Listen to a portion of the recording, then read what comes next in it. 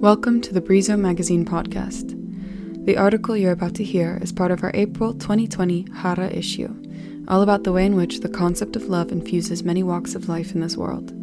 The written piece can be found on our website at brizomagazine.com. Does romantic love have an expiration date? Written by Nadia Lee, read by Jade Fagerston. When asking my friends and family this question, the overwhelming answer was, at first, sometimes yes, sometimes no.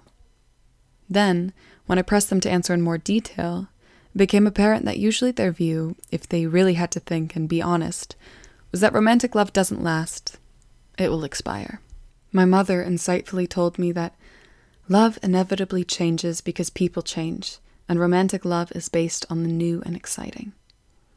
The implication of this was that romantic love will change as the people within the relationship change, because the relationship cannot always be new and exciting.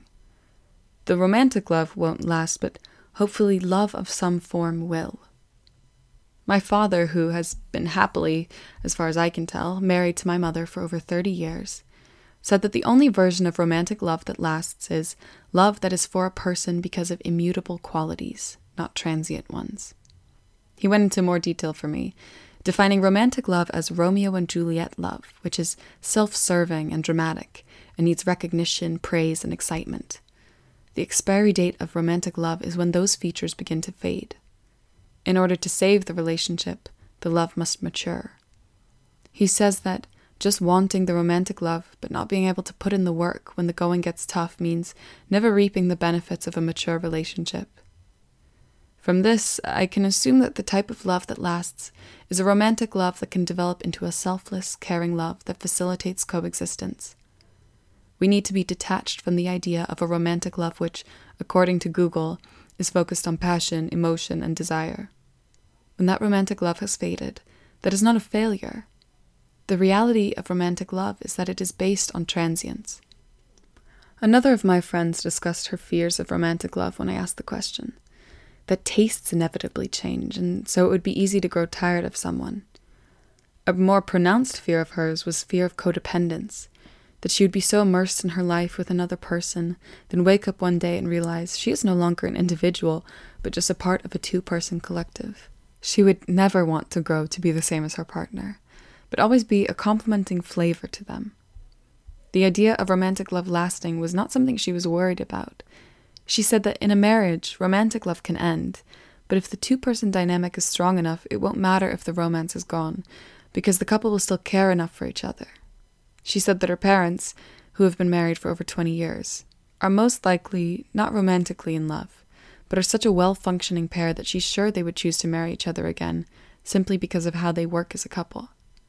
She said that whilst they may not still be in love, they care for each other greatly, and that seems to be enough. Her question to my answer was essentially, yes, romantic love does have an expiration date.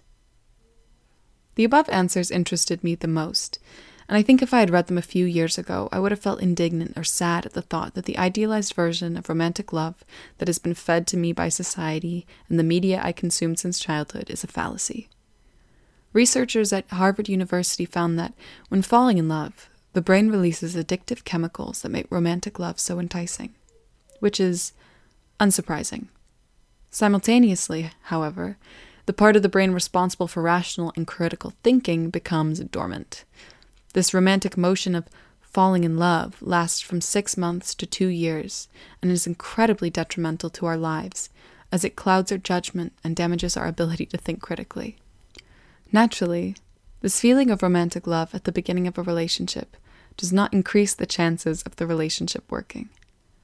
Professor of psychiatry at Harvard Medical School, Richard Schwartz, describes this process of love as infatuation. Formed by dopamine and serotonin, it is obsessive, stupefying, indulgent, and crazed. This is the romantic love our society teaches us to crave. Schwartz claims that once the serotonin drops and oxytocin levels increase, this obsessive love matures into a calm feeling that is much more the stuff of successful marriages than exciting wild romance. It would appear that the trick is to encourage the second, more mature form of love, and not to take the diminishment of that romantic love as failure. To do this, it requires an altering of our perception of what true love is and what kind of love we aspire to in our relationship.